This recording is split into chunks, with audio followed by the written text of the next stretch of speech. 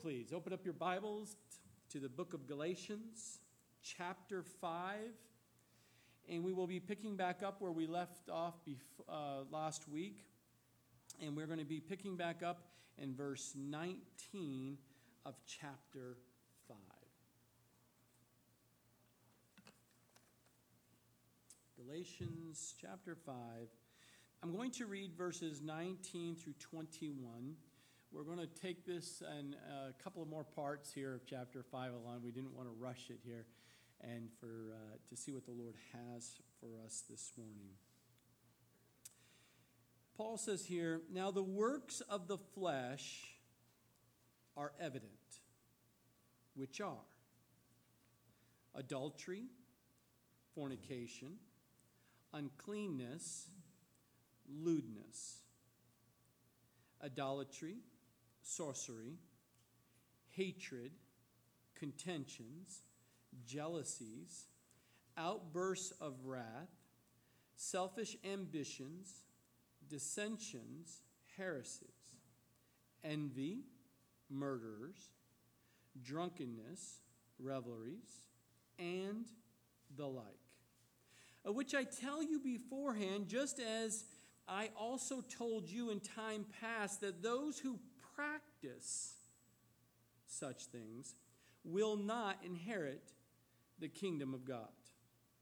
Father, we again come before you, and as we open up your word, we ask you, by the power of the Holy Spirit, you would speak to our hearts individually, corporately, Lord, but let us have ears to hear and hearts to receive for what you have for us this day.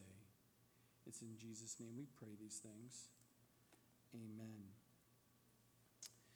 These last few verses of chapter 5 hinge upon verse 13 that we spent some time last week on. It says here in Galatians chapter 5:13, "For you, brethren, have been called to liberty. Only do not use liberty as an opportunity for the flesh, but through love serve one another." See, as a believer, as we walk through this life, we should depend on the indwelling of the Holy Spirit to guide us and empower us to live a life that is pleasing to our Lord. Because apart from Him, you can do nothing. You can try to do a lot of things in your own flesh, in your own ways, and lean on your own understanding, and lean on your emotions, and lean on what the world tells you in the latest books of the top, whatever. But keep in mind that it's not going to benefit you now or in eternity if you do. Because so many times we do lean on our own understanding, our own logic. We understand in Proverbs 3, we are to trust in the Lord with all your heart. And lean not on your own understanding, but in all your ways acknowledge Him, and He shall direct your paths. And so critical that we hold on to that scripture, that truth, because as we go through life, we need to remember, we need to know and understand that the Holy Spirit, as a believer, the Spirit of Christ dwells within you. And that He has sealed you for eternity, and that He wants to guide you and empower you to live a godly life.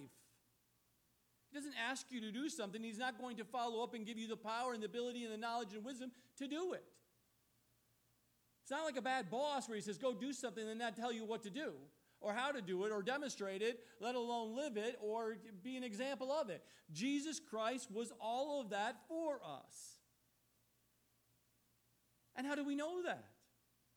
Well, we need to be in the Word because He speaks to us and shows us. That's why we need to have a craving, the deepest craving for the Word of God to speak to. He is the Word. We have to have the deepest of desires to know Him on a personal level. I want to know everything about Him. I want to know everything He thinks, how He responds, how He feels. I want my life to mirror an image of Jesus Christ. That's my deepest of desires. As a child of God, I want to be pleasing to my Heavenly Father. It's Father's Day. What child, especially a boy who sees his father, he looks up to his father and desires, oh, I want to be just like my father. And how important it is as fathers that we are those examples that your kids can look up to, that they can turn to, that they can model after. They can desire to be like their father because their father is a good, good father. And as they grow and mature in their walk and their maturity physically, emotionally, but then spiritually, they'll realize you're just an image or a picture of their heavenly Father that you've introduced them to. And so that they can then turn their eyes solely upon Him and live a life that's pleasing to the Heavenly Father. But a believer, the Spirit, does not operate automatically in a believer's heart. He waits for us to be dependent upon Him. He doesn't force you and I to comply with His will. He just desires that you do comply and be obedient as He directs you and reveals to you His truth. He just wants you to depend on Him with all of your heart and mind, soul, and strength. And when a Christian does yield to the Spirit's control, the promise is that his will not to gratify or follow through with the desires of the sinful nature Paul mentions earlier. While no believer will ever entirely be free in this life from evil desires that stem from his fallen human nature, he need, and you need, and I need not surrender to those fallen nature, but experience the victory by the Spirit's help, because God has given us victory. Jesus went to the cross, died on the cross for those sins. He has given you victory. If you remember in the early part of chapter 5, we see that military term, that entrenchment, that it's like the enemy's on one side, you have you're on the other side, and you have this gully in between. If you remember the old movies, they're dug their trenches deep, they're down deep, they've got their heads low, and they're popping up and shooting once in a while, and they're coming up and getting back down so they don't get shot, but they're entrenched in the battlefield. That's the flesh and that's the spirit. They're entrenched. The spirit's not going to give up on you. The flesh doesn't want to give up on you. And they're constantly popping the head up there trying to shoot at you. But that entrenchment, no one wants to give way. But we're thankful that God has started a work in us and He is faithful to complete that work, and He's never going to give up on you and I to refine us and to mold us and to shape us into His Son's image. Amen? I don't know about you, but days when you don't feel like it, it doesn't matter how you feel. It only matters what God thinks. And He is faithful to complete the work in you that He said He's going to start. The question is, are we willing to let Him do that work? Are we willing to yield our flesh to the Spirit's control? Because Paul explained the need for a life that is controlled and energized by the Holy Spirit. Paul emphasized that a godly life is not lived under the rules of the law, but in a life led by the Spirit, we see in verse 18. We need to be led by the Spirit because we are prone to go to extremes. Our flesh loves to go to extremes, emotionally, physically, even spiritually, go to extremes. And one believer interprets liberty that God has given him as a license to sin. And that's the pendulum swing to the right. But then there's others who will look at that and say, I can sin. I have a license to sin because I have been forgiven. I'm going to heaven. I can live however I want to live in this world. And God's grace and mercy will cover this for me. Another believer, seeing the foolishness of that, swings the pendulum to the other side and goes to legalism or lawless kind of aspect and says everything in a Christian's life should be controlled. How they look, what they wear, where they go, what can they do, and it's just complete control of their life. Legalism. Religiosity. But Christian liberty is right there in the middle. For many, this is a very dangerous reel to them. Not because of God's grace fails in their life, but it's because men fail of the grace of God, Hebrews 12:15. Because if there is a true grace of God that we see in 2 Peter 5:12, then there is also a false grace of God, and there are false teachers who love to turn Christians to this false doctrine. These false teachers love to turn the grace of our God into a license of immorality, and we see that in Jude 4. So Paul here in our scripture in chapter 5 and even into 6 warns us and cautions us, a very valid one, that under Christian liberty is not a license to sin, but an opportunity to serve God and one another. That is what God's called us to do, to serve him and to serve one another, not to serve your flesh. But even on a higher level, the Holy Spirit within us gives us the love of God. He doesn't just sit there, you need to love me and love others, but he actually gives us the love of God. We see that very clearly, that he pours out in our hearts what we need, Romans 5:5. He touches on it in Galatians chapter 5, verse 6, and also verse 22 that we'll get to. Because apparently Paul is looking at these Galatian believers were lacking this kind of love that he was teaching them, that comes from God. And he's reinforcing and repeating himself multiple times we see in the scripture. Because they were backbiting and they were biting and devouring one another, we see in verse 15 of chapter 5, and they were in danger of destroying one another because they did not have that love for God and they did not have that love for one another. Anytime you're a sheep and you start nipping at another sheep, you know you're wrong. You're always wrong. It doesn't matter what they did or said or done. You start nipping, you're wrong. You need the love of God to fill you afresh. You need the Holy Spirit to change your heart, to have forgiveness, to not have that bitterness, not to have the things that Paul is going to outline us in the scriptures here today. It shouldn't be part of our lives. Because the law cannot force people to get along with each other. Ask any parent who says, these are the rules of the family and your siblings are going to love each other and I'm going to figure out how to make that happen. And I'm going to force you. I'll even bribe you. Get along with your brother or you're not getting ice cream today. But the law does not change. It cannot force people to get along with each other. No matter how many rules, how many standards you apply in your house, which they need to be, don't get me wrong, but also in the church, and the church adopts all these laws, the law has no guarantee of spirituality in one's life. Unless the Holy Spirit of God is permitted to fill the hearts with his love, selfishness will reign, competitiveness and competition, and I'm going to do what I'm going to do kind of attitude will reign in a person's life. Division will then start coming about and will start reigning.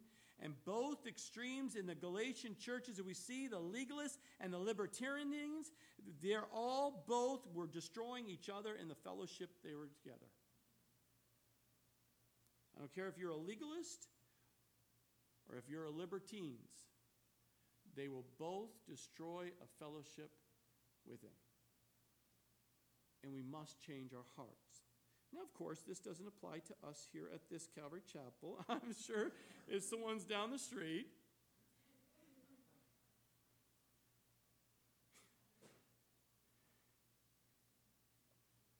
I'm thankful that the Holy Spirit doesn't work in a vacuum. He uses the Word of God to train us and teach us and change us. He uses prayer, time we spend with Him, talking to Him about all things.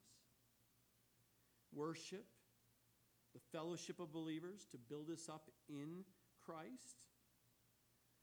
We know that the more the believer spends time daily in the Word, daily in prayer, who yields to the Spirit as the Spirit moves in those times and reveals things, you yield to it, you surrender to it, you bow down to what God is saying, and you're obedient. When you see those things taking place in one's life, God means God is working in their life, that person's going to enjoy the Christian liberty and that God has given them, because they're going to be in the will of God. And it will help build up the church as well. Because healthy sheep begot healthy sheep. The fact that each Christian has two natures, a sinful nature received at birth, inherited from the fallen Adam, but also a new nature received at regeneration when a Christian became a participant in the divine nature, the second Adam, Jesus Christ, we see in 2 Peter 1:4. And we see in the scriptures earlier in chapter 5, they're butting heads. They're contrary to one another. There's two battle fronts. And both those natures have desires. One is an evil desire. The other one is a desire of holiness in your life. And so when the flesh begins to rise up, the only remedy that you and I have to bring down that war, to bring down those conflicts, bring down those butting of heads within, is to take out the sword of the Spirit, the Word of God, the Word of salvation, and fight against the flesh. You must fight. You cannot live a passive Christian life and think you're going to survive within a day-by-day war that's raging with your flesh against the Spirit. It's newsflash here. So many people who said, I will become a Christian, that all of my fleshly desires are just going to go away. No, the power and the chains that hold you into that position have been broken because Jesus did that. But your inner man, your inner woman has been corrupted, has been changed. Yes, you've now died in Christ, you've died into the flesh, but that nature still is within this body. Not talking about the hard body here. It's just bones and skin. That's just going to go. But the inner spirit, the soul of a man, is going to have this fallen nature that's going to rear its ugly head every single day, and it must be fought and brought back under control. Every thought needs to be brought under control by the power of God. You must bring every thought, fleshly desire that we're going to go through, pop up. You must bring it back under the understanding of what God thinks about that and bring that back under control, or it will take root and it will eventually come out and live out in your life. And that's what Paul is saying here. You guys know the truth. The battle is within. The battle will never go away until you get to heaven and you've got the new body and the new complete, and then you won't have to deal with those things. But until that point, you must fight the good fight. And he says, and I will give you the power and the sword, the word of God, to fight it. So many people say, oh, we're going to isolate you from everything. And you can't isolate yourself from everything. I'm telling you, newsflash, you can't turn to left or right or turn on the TV or even phones or anything. The enemy has a way to get to you and your children like no other day. And you must teach your children and you must learn how to fight. And God says to pick up the sword of the Word of God, the sword of the Spirit, and start slashing away. Take them out. You don't sit there and negotiate because it's not negotiable. The flesh will never negotiate with the Spirit. Never. You do not compromise, my brothers and sisters. You must stand up to the flesh. And Paul makes it very clear for us here. He doesn't take it, oh, let me just take and dance around it because I really don't want to talk about the flesh because it really might upset you today and you might not come back next Sunday, or you may not. Oh, no, you won't get that here. I'm going to tell you all what the Word of God says. Hold on. Parents, you're okay. Your kids will be fine. This is the Word of God. They need to hear the Word of God, and I will say it in a way that they'll be able to receive it. Amen? So hold on. Here we go. Paul is saying it. God, the Holy Spirit, speaking through Paul, writing these words down for you and I, and it's not based on 18 years old or older, okay? It's those who understand. All kids who are in this room are 12 or older. You're an adult. You're a young adult. You need to hear these words. Here we go. He says in verse 19, now the works of the flesh are evident. So then it made it very clearly. Paul says, you guys are so out there in the flesh right now, it has become outwardly now. What used to be in your head only is playing out. It's evident. Everyone can see what's going on around you. We see it playing out in your lives. We can see it how you talk. We can see what you're doing, where you're going. It is evident. This is not a secret sins. These sins are playing out because all the flesh sins, they may start secret in your mind, but they will play out and evident to all. It will be exposed. It's only a matter of time. So make it very clear to you that God, and Paul is saying, any sin that you're playing on, and again, this is not an exhaustive list here. If you're playing in the mind, it starts in the mind, and after it starts in the mind, it works to the heart, and eventually it's going to start coming out. We'll start little glimpses of the words you use, places you go, but eventually it is full-blown evident that you're in the flesh and playing out in the flesh. And he says to them right up front, we see Paul has just written about the battle between the flesh and the spirit in every believer. He understands that this is an interior, invisible battle that takes place, but eventually it's going to be evident. It's going to be outwardly. And under the inspiration of the Holy Spirit, he knows it is important to be specific here. He knows that if you're not specific, and I'm not specific today, then you or someone who's listening is going to walk away here, and the enemy, the flesh, is going to compromise. Says, that's not what he said. He didn't say that, so it must be okay if I do it this way and not go to the left. He said not to go left, but he didn't say I couldn't go right. See, I'm going to make sure when we get through these, clearly you're going to know what God says about these things of the flesh. Because Paul didn't want these people to sit there, you're fighting between flesh and spirit. Okay, what is flesh? Are you talking about my exterior? I'm trying to keep my body from going places. No. He's talking about the attitude and the heart and the desires, that sinful nature, the desires of the flesh that will automatically come out physically eventually. Now, again, these works of the flesh are not all listed here. You need to go back to Mark chapter 7, verses 20 through 23, Romans chapter 1, verses 29 through 32, 1 Timothy chapter 1, verses 9 and 10, and 2 Timothy chapter 3, verses 2 through 5. There's more specifics even in those areas to understand the variety or the ugliness of the flesh within a person. And he starts here, and the thing that you need to understand is the word works of the flesh. Works is plural. It has a manufacturing terminology to it. So this has to be manufactured. It has to be brought up. And it needs to be produced. And the works of the flesh does not produce righteousness of God. Regardless what stamp you put on it. I'm going to live in the flesh, that I'll put a stamp that says, made in righteous of God. Like made in China. No. Ain't going to work. You can't put, I'm a Christian, so it's okay. Or I'm a righteousness of God stamp on it, and somehow living in the flesh, it's going to make it okay. Don't be fooled by that. It cannot compete. They're contrary. The works of the flesh and the led by the Spirit are walking in the Spirit, are competing, contrary. They never go together. Make sure that's clear in your mind today.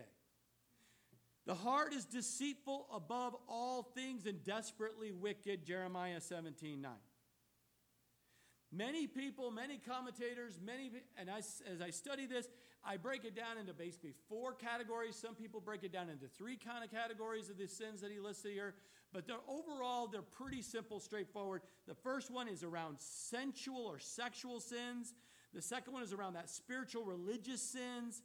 Then I break the social sins into interpersonal versus social. Interpersonal is those things that can dwell within in your mind only sometimes. And then the social is you usually do these things with other people. So, again, I don't care if you do it 3 or 4. It's a list of sins. Make sure you understand them. And if they speak to your heart, you need to repent. It cannot be in your life. Don't be fooled. That's what Paul is saying to the Galatians. I'm saying to you today, don't be fooled. And we're here to help you. If you struggle in these sins, just know, and I'll say it 3 or 4 times between now and at the end, please come. We want to help you. We don't want you to be wallowing in the pain and the suffering I know you're going through, and the anguish, the shame, the guilt, all these things. We want you to come. We want to help you because God wants you to be free. And he starts off here with the sexual or the sensual sins here of adultery, fornication, uncleanness, and lewdness. See, we are often appalled at the sexual immorality of our day. You can look and read and see this played out in movies and TV shows. The shows are even calling it the way it is. You can't turn anywhere anymore, and you can see this actually playing out and demonstrated on our TVs today. But imagine what it was like when Paul wrote this back then. It was this Greco-Roman culture was even worse. So don't say, oh, today is so much more difficult than back then. No, it's even worse back in there. Go back and read all these different historical events and people who are not even Christians writing on this. These are heathens talking about how immoral and corrupt and wicked the sexual perversion was going on in that Roman culture at the time.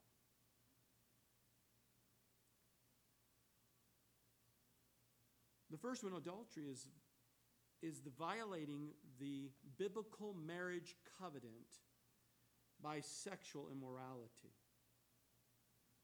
This word isn't included in the list of ancient manuscripts, and so you'll know, and maybe in your Bible you may not have the word adultery,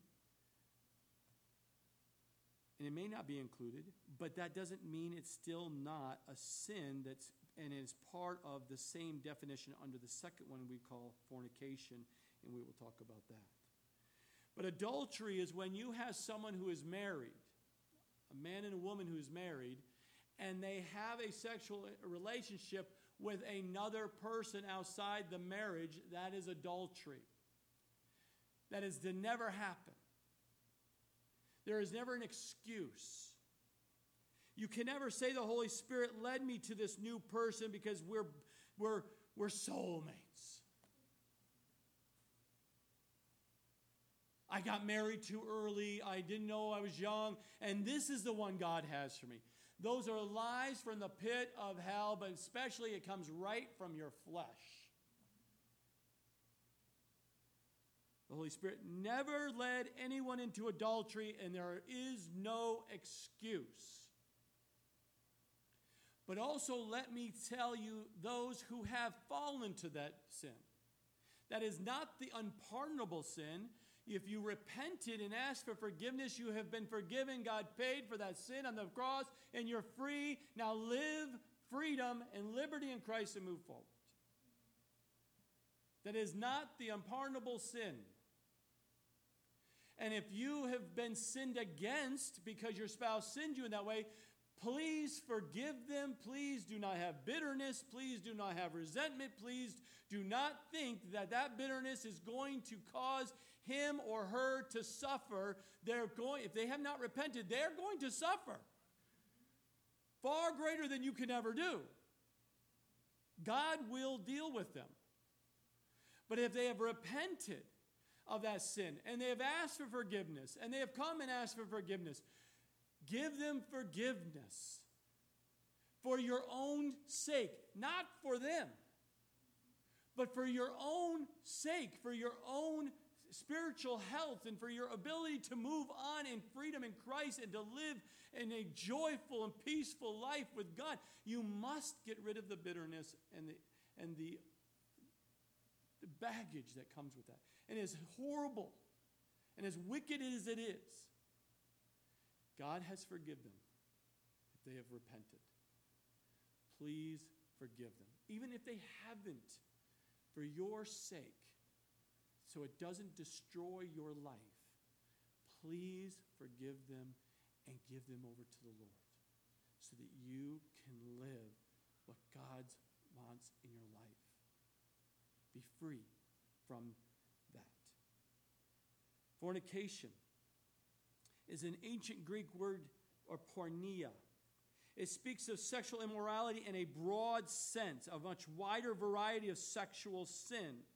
It covers the illicit collection or connection between single or unmarried persons and can often signify adultery as also. That's why some Bibles do not have the word adultery in there. Webster Dictionary defines fornication as voluntary sexual intercourse between two unmarried persons or two persons not married to each other, sex before and outside of biblical marriage. Paul calls here, we see, is called fornication. This was so widespread in those days. It is so widespread today. It is in the culture today as acceptable and as like, oh, what do you mean? You haven't slept with her? Are you kidding me? Who goes and doesn't buy a car without test driving it? It drives me nuts when I hear that kind of logic. I tell women, you hear something coming, even implying that. You run, and if you need me to come help you run while I take him out at the knees, I'll do it. But he doesn't. No. Because what came out of his mouth is from his heart. It's wickedness, and it should not be tolerated. And you do not want to go into that, into your marriage, I assure you. Please. I want to help you. If you find yourself in a situation where you're having sex outside of marriage, it'll destroy your soul, the Bible says. Do you wonder why you feel helpless? Do you wonder why you feel confused and uncertain and wavery, like you're on sand and you don't even know where to go in your life? Is because you've allowed something to come in to destroy your soul, and you can be free from that. But you must just choose to repent and ask God to come in and the Holy Spirit to fill you afresh. If you're not saved, to be saved today. And if you are saved and you've gone and started dabbling into this, you need to stop dabbling. Because it will destroy you, and I love you too much not to tell you this is destroying you. You just don't even know it yet. But I've watched so many lives, I'm telling you people, over the years of watching deep friends spiral out of control, and you try to grab their hand and you try to tell them you're destroying, you're going to kill yourself, you're going to walk away, and they just won't listen because they're so gripped by that sin. If you know of someone, please come alongside them and help them. Pray for them. Because most people have no idea it's a matter of time they're destroying them. And sin never affects just you. It affects everyone around you. Everyone. If you continue to do it, it's a form of selfishness that will lead you to destruction. And Paul will touch on that very clearly here. He also said, uncleanness. It's another broad word referring to sexual wrongdoing in the general sense. It's the opposite of purity. This is where you can get into these things when you're into pornography. That's uncleanness. It's not actual intercourse. It's not actually with another person, but it's in the mind, and it's filling you in impure thoughts and impure speech and suggestive speech. Even when you have the suggestive speech with a double underlining meanings to try to get people's attention, to test them, that is uncleanness. I'm in a new group. Let me see if anyone out here is just like me, and maybe I can hook up with someone here. And you guys are really hunters. You're coming in, you start send a little vibe, little words out, and see who perks up and looks and sees who's like-minded. It's uncleanness. That should not happen. If you're a Christian, that's not to happen. And unfortunately, in the workplace and around about in the neighborhoods, uncleanness in the secrets of your room, uncleanness dwells in the hearts of people. That cannot be. It'll destroy you. Lewdness just takes it to the next step further. Lewdness is translated in a way that it is a bringing forth or bringing to light the uncleanness that's in your heart. It's that ready to sin at any time moment. It's someone who promotes the sin that they're in, loves to display the sin. We even now in our culture today will celebrate an entire month of June, Pride Month. That is lewdness. Licentiousness. That is people who said, I am happy, I'm proud, and I want to flaunt my immorality and throw it out with no restraint. I want everyone with no shame, no embarrassment. I want the public to know what I'm doing. I want to be open to uncleanness. I want them to be almost hooked by it and almost tempted to be brought into it.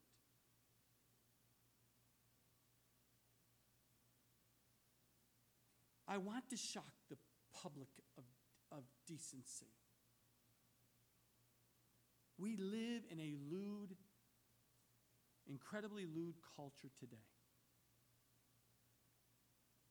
And it's grabbing a hold and destroying unprotected, unguarded, immature minds and hearts of our kids. He switches now to touching on two spiritual or religious sins, idolatry and sorcery. These sins of worship, these things that you give your life to, reminds us that it's only tragic to worship the wrong God or to seek the wrong spiritual power. It is a sinful sin to have idolatry and sorcery in your life. Idolatry is the worship of any God except the Lord God. The Lord God who is revealed in the Bible in the person of Jesus Christ. Anything or anyone outside of who Jesus is idolatry. It's a false god. And when people serve a God of their own opinion, if they serve a God of their own creation, they reject the true and living God, and that will lead to destruction. Oh, we don't bow down to little idols, people will say. Are you kidding me? Have you watched the latest game these days, watching people how they worship their team? Do you see how people can put their eyes on some Hollywood person? Are you kidding me? It's just, you don't see it as adultery because it's your God, and you don't want to be someone to tell you that's a false God. But if you give your money and your time and your energy and you pour out and you're emotionally swung up and down based on that person or that thing, that is an idolatry. You have to be very careful. And I've heard it so many times, oh, I can believe whatever I want to believe. You're absolutely correct. You'll never hear me say, oh, no, you can't. Now, of course, you can believe whatever you want to believe. You have free will to do that. But just understand, you're going to bear the consequences as well in that. Because there are always consequences. When you go against God, there's always consequences.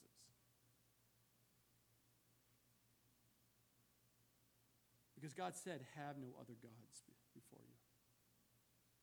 He's made that very clear to his people. And the Holy Spirit never led anyone into idolatry. You can't rationalize it. Sorcery. Some of your Bibles might be referring to as witchcraft. It's the service and the worship of a cult or occult. Spiritual powers apart from the true living God. It also dimensions or revealed by the word of sorcery. It's the original language Paul uses, pharmakia, which is where we get our word pharmacy today. Sorcery is defined as the use of any kind of drugs or potions or spells, because Paul was trying to refer to them of what was taking place in these believers at that time. That culture was actually creating these potions, these spells, and taking these hallucinating drugs because it was their way to associate in this occult culture to bring these experiences and these things to alter their mind state. This is not speaking about medical medications for healing purposes. It's speaking of saying, my heart wants to be altered, my mind, because I'm really out of it. I don't feel good. I need to relax. I want to chill out. Let me smoke a weed. This is speaking about you.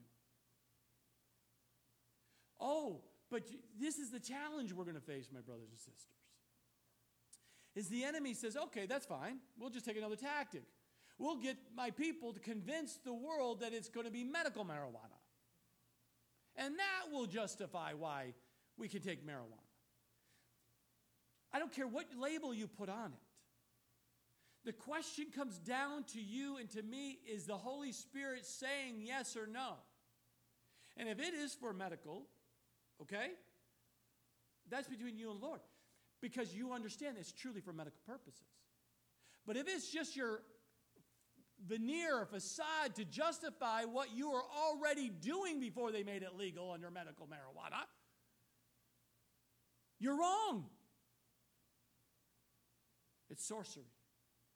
You're just looking to alter your mind. And God says to bring nothing under influence to alter your mind, because when you do that, then you will not be able to hear from the Word of God. Take nothing to alter your relationship of being able to hear from God. Now we switch into interpersonal sin. These are a wide variety, Paul names. Because some people say, oh, they're kind of just a facet of one thing. I don't think so. I think it's levels, and I think it's dimensions of it, and you're going to see this very clearly. Because he says hatred, contentions, jealousies, outbursts of wrath, selfish ambitions, dissensions, heresies, envy, murders. These are things that start within the mind. No one even knows that you are angry or have hatred to that level.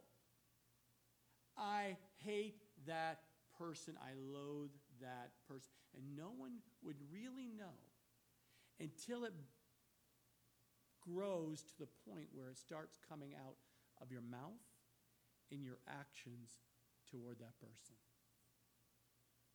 Hatred. See, God cares about your sexual and moral purity. He cares about your religious, your spiritual worship. But he also is very passionate and cares about how you treat one another. Oh, it's important. There's a long list here, 8 or 9 of them, that clearly speaks to how you and I interact with one another, and he takes note of every single one of them. And how we treat interpersonal sin, these sins that will destroy you and impact others. And just remember how important our treatment of each other is to God. I want to make a statement here, and I hope you hear it. This list has no isms at the end. There's no hatredism. There's no contentionism. There's no label of disease or some category or CPT codes that says you have a disease called hatred. And it's not your fault because someone else did it to you. You somehow got it from someone else. Well, that was true. Be very careful who you sit next to because they might breathe on you and you might get the hatredism and that will be living in your life. Isn't that the most stupidest thing you ever heard? But in today's world, they justify like everything else. Let's just put an ism or put something called disease and put it in a little medical book that says, you've got the following and it's not your problem, it's someone else and we can give you drugs to treat it. It's insanity going on. The Bible is very clear. These are not isms. These are not diseases. These are sins. And they must be repented of, and they must be dealt with. They must be put to death. It's the only way. See it the way it's seen it, bring clarity the way it's clear, and call it the way it is so it can be solved. So before you destroy yourself and others around you. Because I have watched more marriages destroyed because of the hatred that lives within that man. Has to be dealt with.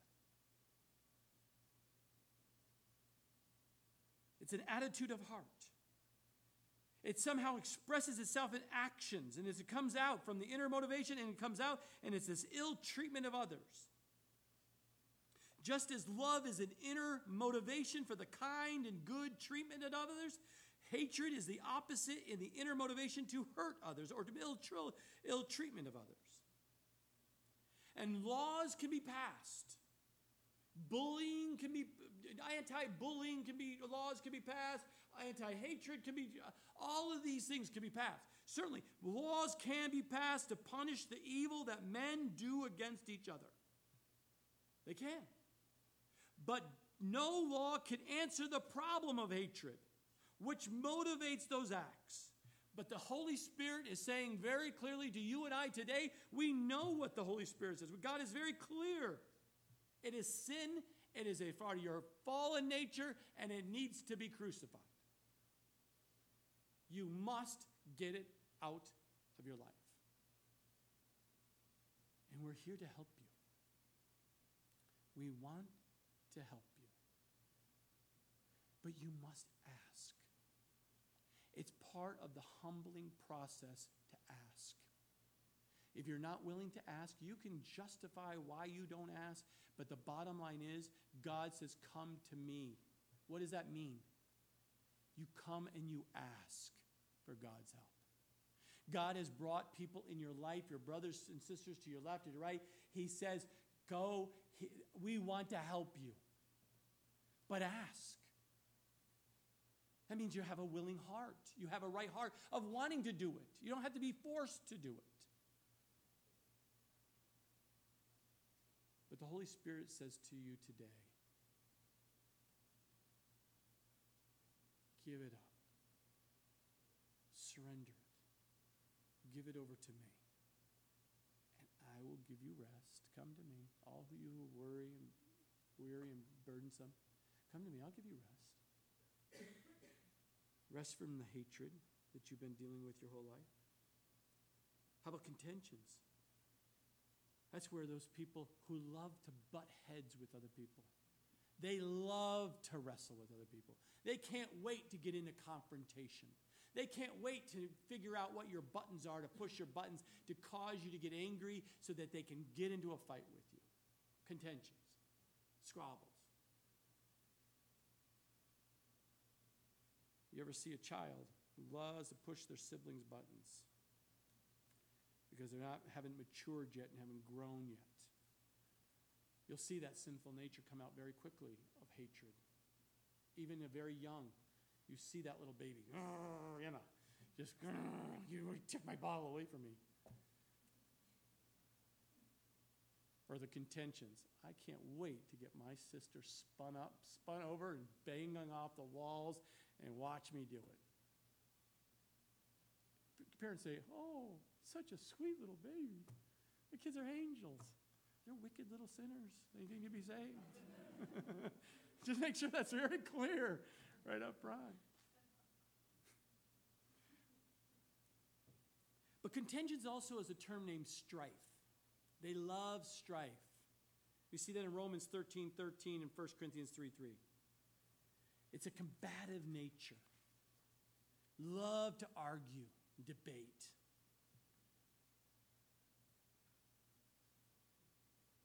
Jealousies. Translated in the ancient Greek word here, zelos, is sometimes used in a positive sense. God is jealous for you. It could be positive. But the word here is not that word. This word, zelos, means clearly one that is a wrong connotation. It means the desire to have what someone else has, and it is a wrong desire of what is not of us. I want that person's lifestyle. I am jealous for that lifestyle. Look at her life. Look what she has. What is she going through? I don't have that, and I want. Be very careful, because you could be on the playing around with jealousy. That is not what God has for you. That's not your life. That is not what. Do not be jealous, and that cause division, because it will cause division between you and that other woman. Because you can't deal with it. So you put them at the arm's length. You stop communication. You don't want that to happen, because you realize you want what they have. I think one of the things on Facebook that drives me absolutely bonkers is people putting things out there as some snippet of a moment. It looks like a perfect little world, and they have no idea they're seeing the chaos all the way around them.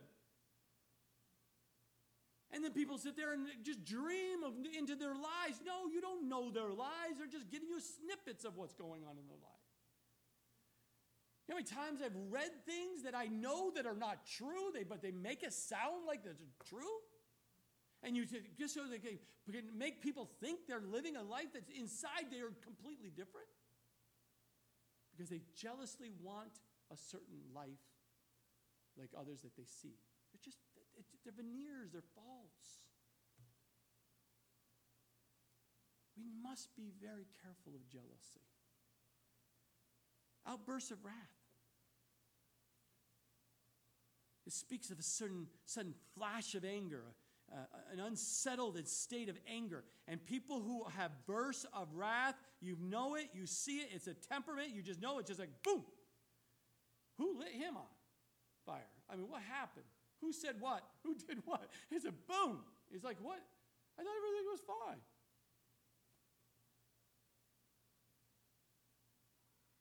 But they lose their temper. They lose control. They're unable to control their anger. It's this burning explosion ready to happen, and it happens on a regular, daily basis. Should not happen. You don't have peace in your life if you have outbursts of anger. You have not experienced the joy and the peace of the Lord, and you need to. I desire that for you. I hope you have that desire, that those outbursts of wrath would no longer be who you are. There's Corey. He lived a long life. He was the outburst of anger model. And they stand up in your eulogy and they're talking about you and all. They go, oh, he sure had some outbursts sometimes. Were you part of that outburst? No, that should not be. It shouldn't be who you are.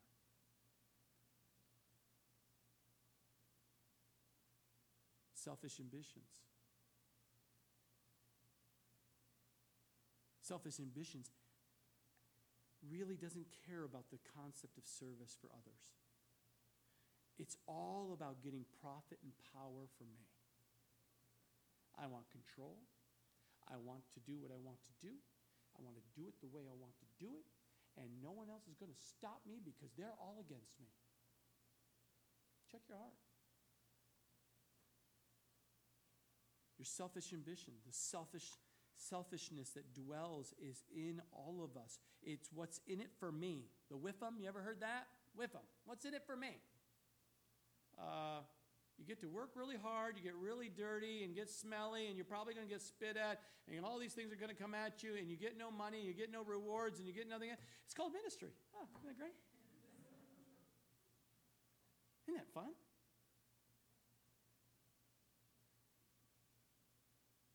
You get spit at, you get thrown up on. It's called motherhood. You just you serve the children. No rewards, no nothing, you know.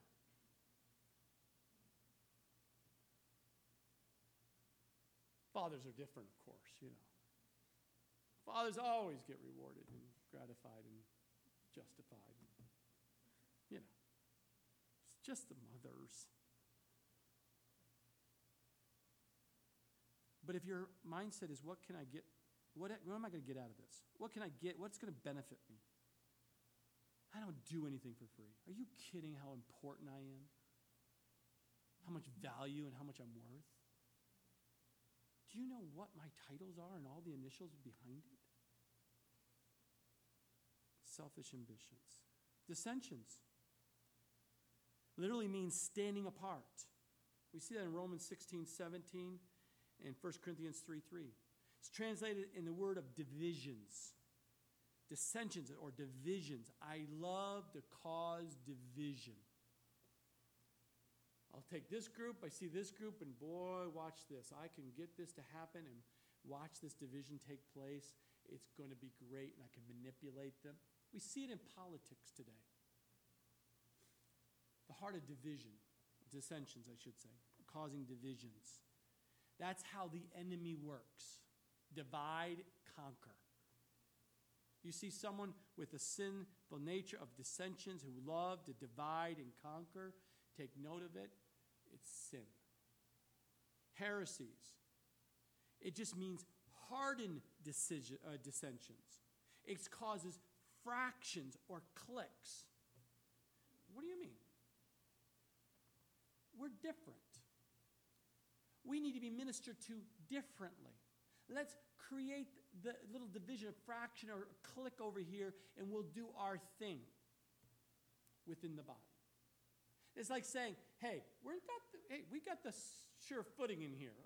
Us toes, us feet, we're going to separate from the rest of the body. We're going to do our own thing. Hands, we do everything. Let's separate from the body.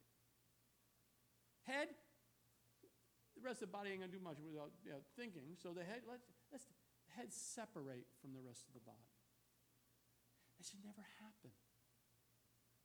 God is designed for the body to be as whole, together, working together.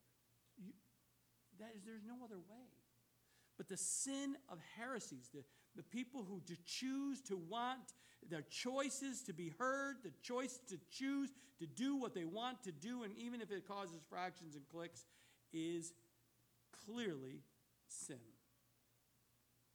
See, these two dissensions and heresies happen when people quarrel over issues or personalities or groups causing hurtful decisions.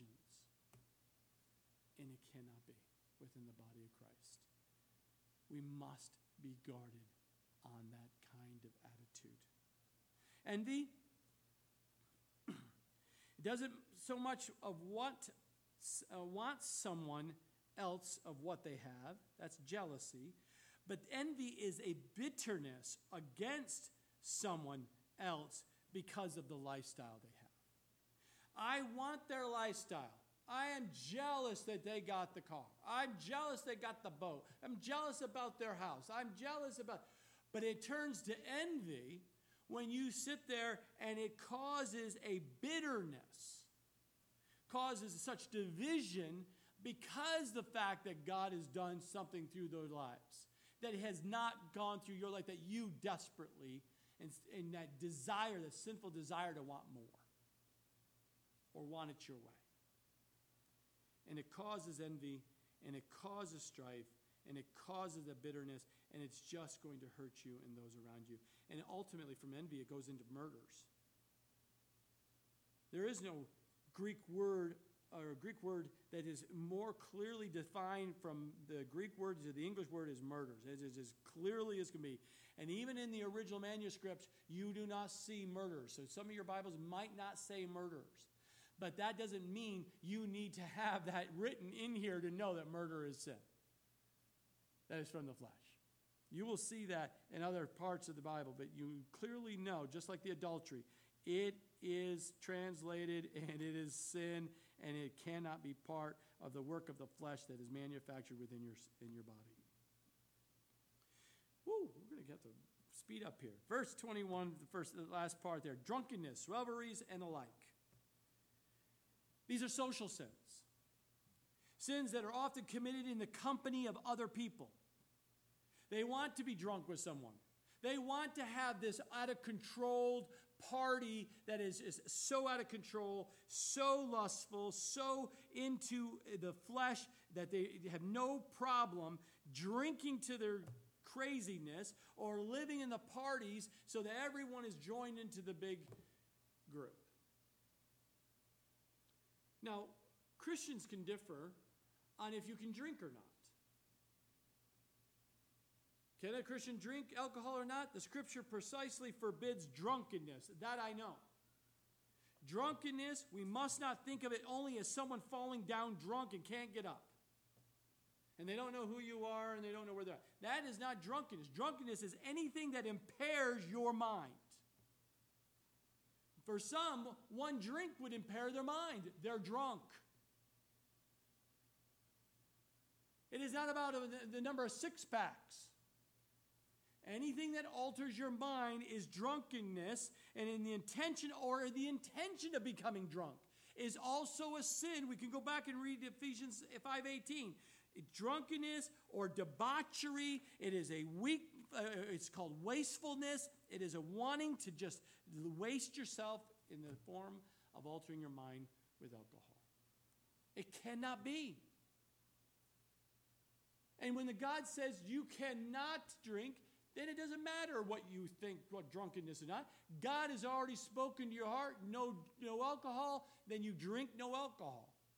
You have to be obedient to the Spirit of God. Revelries. The Greek word is komos. Again, unrestrained, out of control partying. It also is a word used here. Someone is carousing. Someone who's a carouser. They go out there and they start searching for the fun time and parties and see who they can get. Cannot be in a Christian's life. And then if anyone says, oh, my issue is not on the list here, Paul. Woo! I'm free. No. He puts at the very and the like. What does that mean? Everything. So it has any form or fashion connected to any of these things or listed anywhere else in the scripture, guess what? You're the like. Repent. Why? Paul makes it very clear.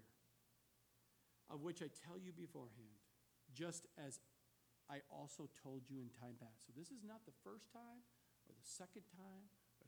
I bet you Paul preached this day in and day out when he was sharing the gospel in this pagan world, church by church. This is not the first time. Oh, Pastor, you never taught us this. I didn't know. No. Paul said, I've been telling you. You may not have been listening, but I've been telling you. And he says right here, that those who practice such things will not inherit the kingdom of God.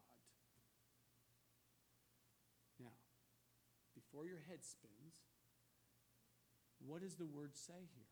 What's the key word? Those who practice such things.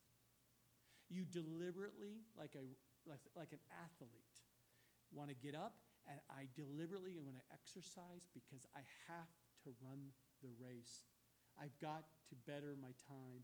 I've got to stay healthy. I deliberately do this. I get up and I deliberately go to work because if I don't go to work, I don't get paid. You deliberately, habitually, continually desire to, well, sometimes you don't desire to go to work, but you know you need to go to work and you got to go to work. That's what it's talking about. Paul says often instructs and he's made it clear to them. Paul knew they were saved by God's grace, Jesus' work alone in their lives. And it's only by his grace. It's only by Jesus' work alone. It's not by what we've done or doing or promised to do.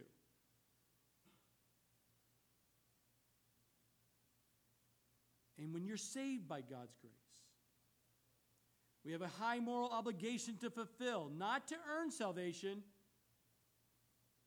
but be in gratitude for salvation. And to want to live a life that's pleasing to him. We have inherited the kingdom of God as a child of God.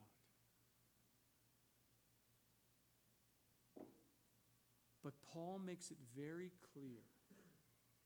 If you practice these things, your sinful nature desires these things, and you fulfill these desires on a regular, continuous, habitual way, you will not inherit the kingdom of God. Those who practice this means more than someone who has committed adultery or committed fornication or committed sorcery or drunkenness or any of the things we talked about. This speaks of those who continue on a habitual way, ignoring the voice of the Holy Spirit that tells them to stop, and they said, I don't want to stop. I want what I want. I'm going to live the way I'm going to live, and that's all that matters. I have control over my life, and if you're a Christian and use that license of sin and say, oh, you'll forgive me, God, anyway, you're fooling yourself. You're fooling yourself. This habitual continuation of filling and fulfilling your fleshly sins rather than an isolated lapse of judgment or a weakness where you fell to it and I can't believe it, and you repent and you're remorseful and you just feel like it's just being torn inside for the fact that you did succumb to that sin. You then pour out your heart and say, God, I know you've freed me from this, but God help me. I can't believe I fell to this. That's different than saying, oh man, as long as I don't get caught, I'll be fine, and God loves everybody, and he died for all, and I'll just continue to live the way I want to live, and we'll get my life straight when I get closer to death. Like you have control over it or something.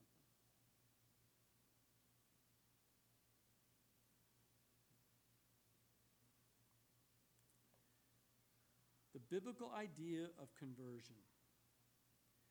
When we come to Jesus to have our sins forgiven and our soul saved, he also changes our life.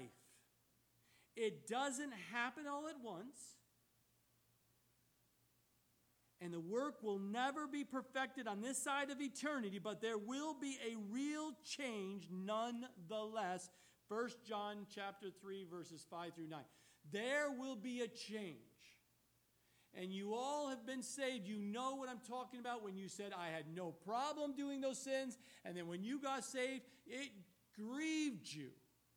You were fighting it in your mind. You can't believe this would even think and come across your mind anymore. And the battle is there, and you think, why am I thinking these things? Well, because the enemy's still there. It's still fighting across the trench every day with you. But how you fight back all depends on if you let free will of that and fulfill that.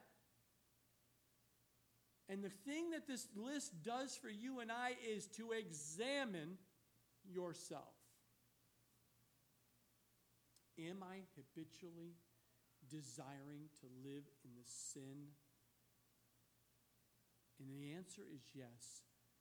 Know what the scripture says, you will not inherit the kingdom of God. But God says, if you repent today, Give that over to him today. Surrender your life today. He will save your soul and take you into eternity, and he will change you. You will be free from that sin, and you will have eternal hope. Because right now, you may be fooling yourself. Because if you're living in habitual sin, you're fooling yourself if you have eternal hope. You must give your life to Christ, and you must repent, and you must take the steps and actions to change that habit. You must do your part. And we are here to help you by using the Word of God to help you to bring clarity for you. Because Christians also fall and do the lust of the flesh. Ask David, who horribly fell into adultery. He made a choice. But you see how he responded. Remember Peter, who grievously denied Jesus Christ. Horrible sin. But the difference is however great these sins were, they were not committed to hurt or rebel against God, but from their weakness. And when their sins were brought to their attention, these men did not stubbornly continue in their sin, but truly repented. The Holy Spirit is speaking to someone. If you're in habitual sin that's on this list or any alike, and he's speaking to you right now, you must understand, do what David and Peter has done. Understand that God is just giving you grace, and he's showing you have a chance to repent and to surrender your life to him and be free from that and have eternal hope. Do not be stubborn and say, you'll never figure it out, Pastor. Don't you think it doesn't matter if I know or not? See, there's what fools you. It doesn't matter if mom and dad finds out. God knows. Remember, God sees all things, knows all things. He's everywhere. He is all powerful, and he speaks to moms and dads. And he speaks to pastors. He speaks to your heart. And that's all that matters. Just respond and repent. This whole chapter leads and lends ourselves to search and examine ourselves. When we come to the table, we examine yourself. It's so much better if you examine yourself and God says, yeah, Corey, this keeps creeping back up. Yes, Lord, forgive me. And let the word wash over me, to cleanse me, to comfort me, to change me. Don't push the word away. See, ignoring the tone, the text of this chapter is a problem for you. And for me, if we did. The problem is not someone else, not your circumstances, not the place you live, not your past, not your present. It is the problem within us. It needs to be dealt with by the Spirit of God. Augustine said, Lord, deliver me from this evil man, myself.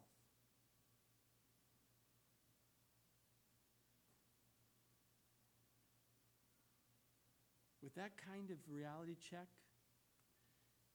when your life can be changed, and he so promises to change it, you'll have a whole new world, a whole new life in front of you.